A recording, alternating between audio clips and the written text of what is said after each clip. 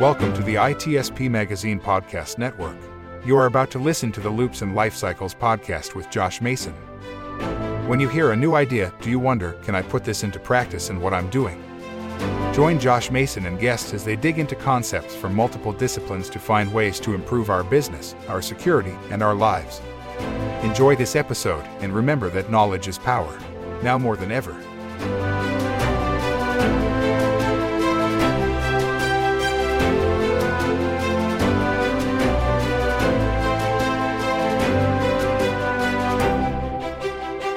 Welcome to Loops and Lifecycles. This is Josh Mason, cybersecurity consultant with Nuvik Solutions. Today I've got my good friend Chris Frazier, who has a vast background from the U.S. Navy as well as software development and being QA and then part of the DevSecOps lifecycle.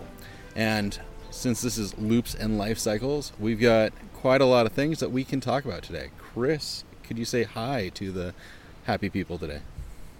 Hi, everyone. My name's Chris Frazier, just like Josh just said. Pleasure to be here. Thanks, Chris. One of the things I wanted to have you on for is we've kind of talked about this in the past. What is kind of the purpose of the DevSecOps lifecycle? DevOps, DevSecOps. A lot of this rotates around something called a SDLC, so it's Software Development Lifecycle. And this is a continuous integration. So once you plan it, create the code, deploy the code, monitor, and it goes right back into planning. So you never stop developing code and pushing it out to production. That makes sense. Is that a new thing for development? Or I'm not being a developer myself, I only know what I've read. This has been around for a while. So when I say a while, you could go back probably 10 years.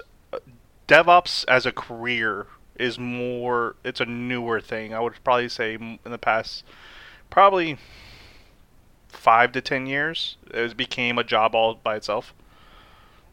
Back when we were young and the internet was young and new, people built monolithic software and shipped it on floppy disks, and it was what it was, right?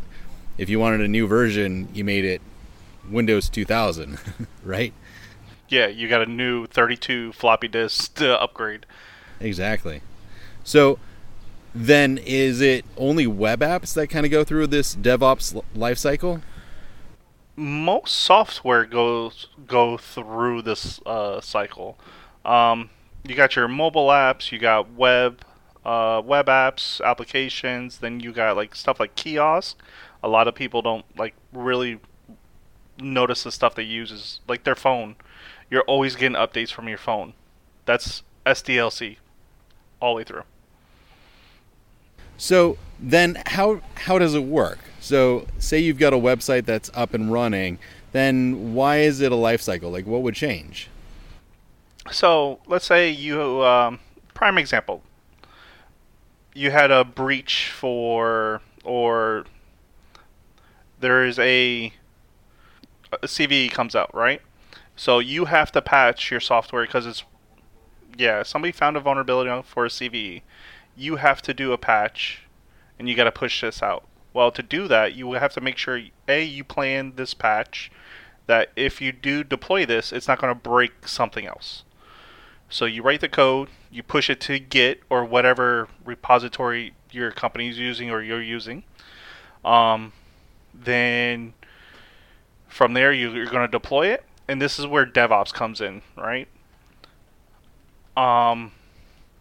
So you're going to build it, test it, release it, deploy, then operate it. This is where DevOps really shines. You're going to take your code and make sure your servers are up. Takes the code, make sure they work, it stays up, and you're going to monitor. And that's the whole DevOps cycle. Then you go right back into plan. And if you've got something that's live, I imagine this kind of works with features too. Someone's got a new feature or something that you want to change on the site, something new underlying software or a new language. That's all. I mean, you don't want to tear down everything and build it up new, right? Yeah, that's the whole planning cycle. I like to think about, I always go back to my time in the Air Force. And one of the first things I learned about is the OODA loop. And I know we've chatted about that before. It's the decision-making cycle. Observe, orient, decide, and act. And I know your introduction to that might have been similar to mine, perhaps way back at, up near Chicago? Is that where you all start? Yeah, we had in the Navy, we had the boot camp up in Great Lake, Chicago. Well, Great Lake, Illinois, so it's right above Chicago by like 45 minutes or so. My introduction was, hey, this is a reflection of how people act on a normal basis and how decisions are made, not a, you will do this. Once you understand how people are acting, how your brain works, how you make decisions, now where are the factors that apply to that? Is that similar to what your introduction was like? So the Navy takes a little bit different look on it, but it's not that far off. I think the only really different in there is the deciding factor. The Navy goes a little bit more risk averse. Can you prevent whatever's going to happen? That's the big one. This is going back now almost 2 decades. Yeah, I'm digging deep. Sorry, man. I understand. I was sitting down thinking about this all and realized it was like 18 years ago for me. Half my life ago now. Yeah, right? It's amazing how time flies. Right? The fun thing is, so how does like security fit into that DevOps life cycle? I mean, you kind of talked about it. If you've got a patch or if a CVE's come out and you've got to, fix the bugs. But what about like, what if there aren't bugs that are necessarily found? Like what happens day to day? Well, so a lot of those patches, like let's go real world. You can't patch everything the time the patch comes out. You just can't do it. Like some of your operating systems are running on a 10-year-old version, right? So you can't patch it because the CVE came out. Just because your company's making, let's say, 10x million a day on that one machine. You can't bring it down. So that real life, everyone loves to say, oh, you need to update right now. But that's not when there's money involved. Because we all know there's that one company that's running Windows XP right now because it makes them 100 million a day. You just can't bring it down. So for the security DevOps side of this is where you really need to learn your whole system, right? So your servers, when you're monitoring your servers, like either you're using Ansible, Kubernetes, Graylog, even if you're doing secure code with like a SonarQube, and that's a check when you go to deploy a code, it just checks to make sure there's no like SQL injection, right? Oh, sure. It's a basic check. That's where your security comes in for that one. That makes a lot of sense. Okay. So it becomes then another step before you even ship something. You check to make sure, hey, does this have anything that's known? Does this have anything that we know this sort of code is going to lead to that sort of vulnerability? Yep, and the best thing about this is it's all automated. Once you set it up to start, you never have to go back to it. It's a check mark now that automatically runs. Nice. I do remember I've heard some QA and DevSecOps folks say that it all becomes very scripted, very check the box and just make sure that the box is doing what it's supposed to do. Yeah, my whole job as a QA and DevOps is to make sure I become obsolete as fast as possible. And the only saving grace is developers really write bad code.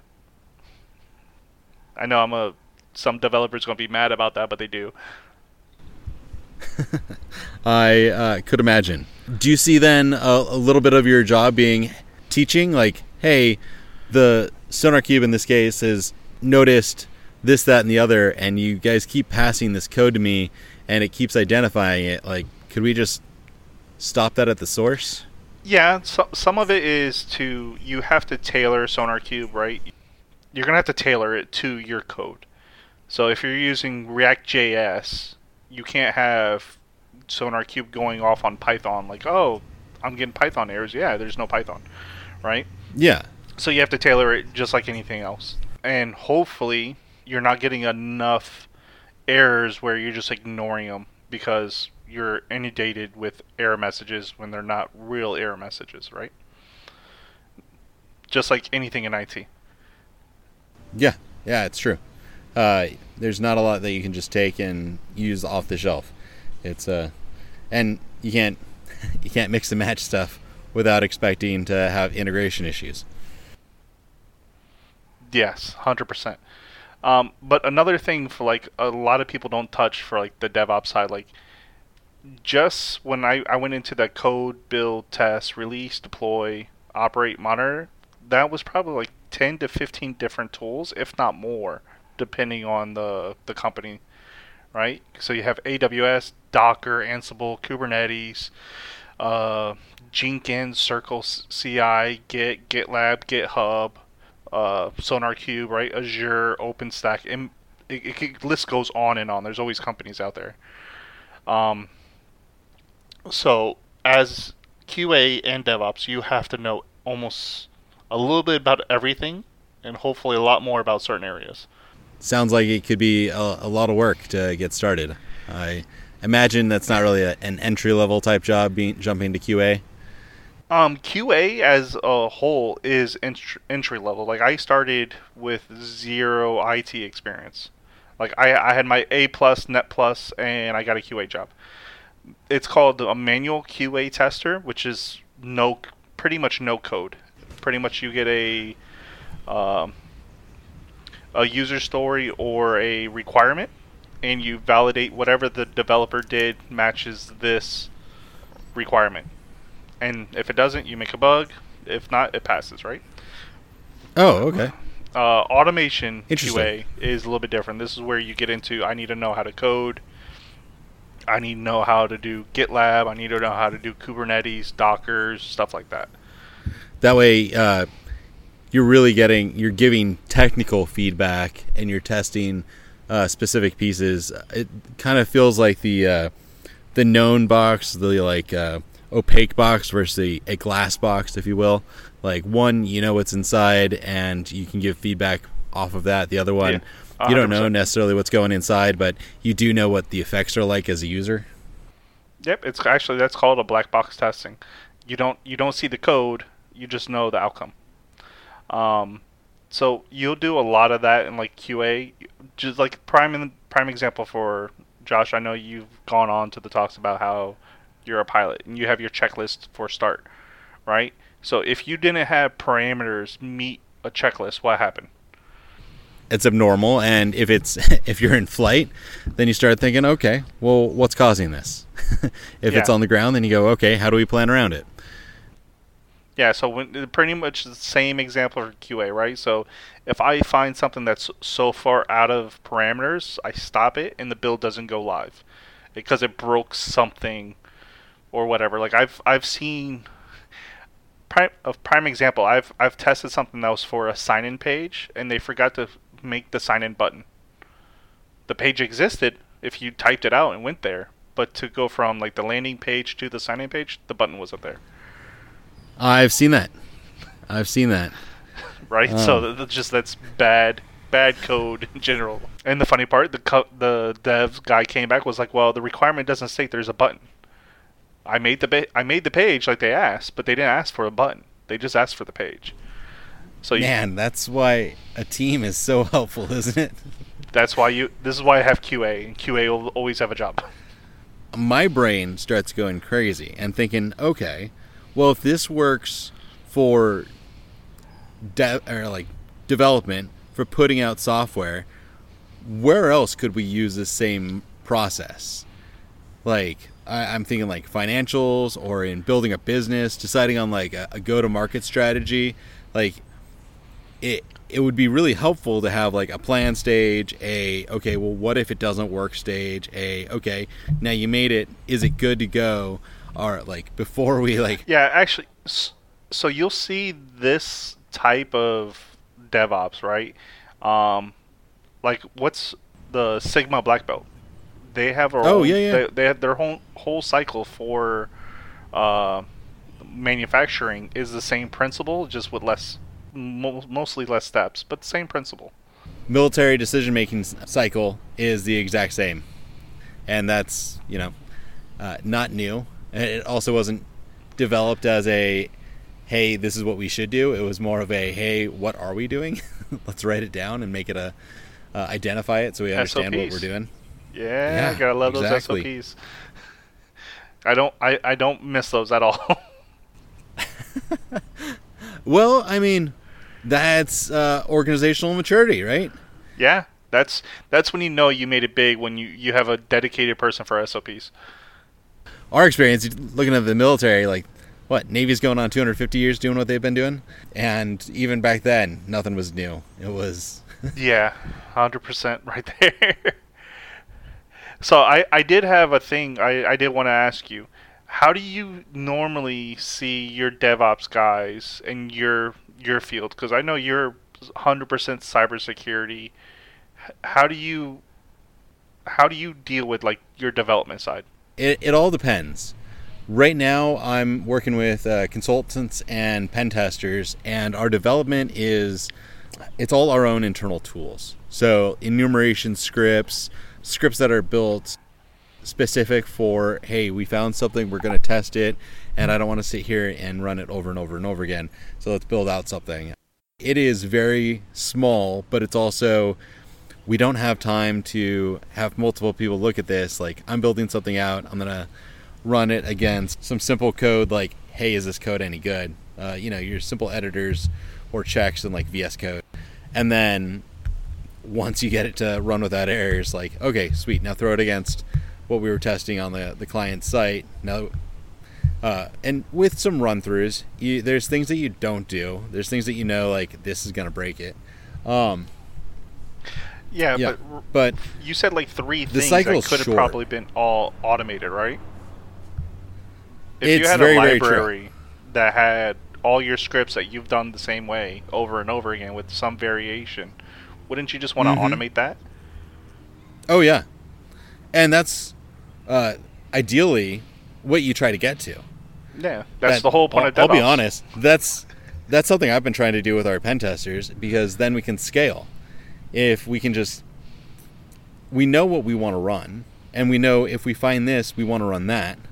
So if we could take our initial scope, put it in a document, text file or markdown or whatever it could be, or CSV, that can then be read by our script, and we could just run and have one lead to the other, lead to the other, lead to the other.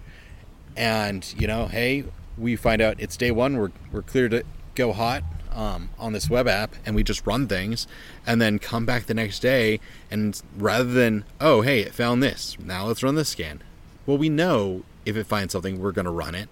So why don't we just automate that? And that's something we're pushing towards. Right now we've got... That's the whole point of DevOps experts. Right, yeah, exactly.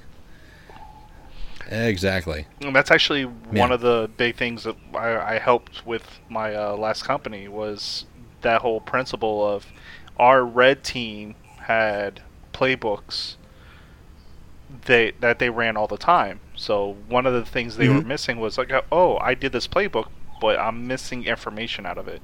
And my whole job was to automate that information to enrich data. Oh, yeah. So like, you have an IP address that you did. Well, here's all the information for that IP address. Just enrichment. Man.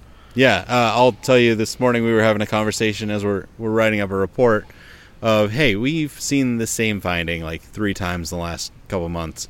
Like, I'm looking at the previous report to like get the idea of what I'm going to write for like remediation on this one, because it's fairly the same everywhere. It's like, okay, that's time to like make it into a template and add it to the database. But even then, on top of that, once we've got this database, like, why can't we just like have it autofill off of our scan results, and then we go in and validate, oh, hey, yes, it does for sure do this, let's grab our screenshots. But yeah, 100%. Like, that is, we wouldn't even have to go in and add it from the database. That part could be automated. Yeah, right? People make whole companies just for that one thing. Chris, I know I could sit and talk with you for hours because we've literally done that a lot. Thank you for going down this rabbit hole with me. We'll pick up this conversation again, but this was just an intro to Chris Frazier and Loops and Lifecycles. Is there anything that you've got going on that you'd like to let people know about? Well, first, thank you so much for having me here. And one of the things that I've always been pushing more and more is the continuous learning. So if you're having a hard time out there, just put your hands on keyboard and do 10 minutes a day, and you'd be surprised by what you accomplish by the end of the week. And that's it for me, Josh. Thank you so much, Chris. It's great talking to you, and I will see you soon. We hope you enjoyed this episode of Loops and Lifecycles podcast with Josh Mason, part of the ITSP Magazine Podcast Network. If you learned something new and this conversation made you think, then add this show to your favorite podcast player. Subscribe to the ITSP Magazine YouTube channel and share the ITSP Magazine Podcast Network with your friends, family, and colleagues. If you represent a company and wish to connect your brand to our conversations and our audience, visit itspmagazine.com to learn how to sponsor one or more of our shows. We hope you will come back for more stories and follow us on our journey.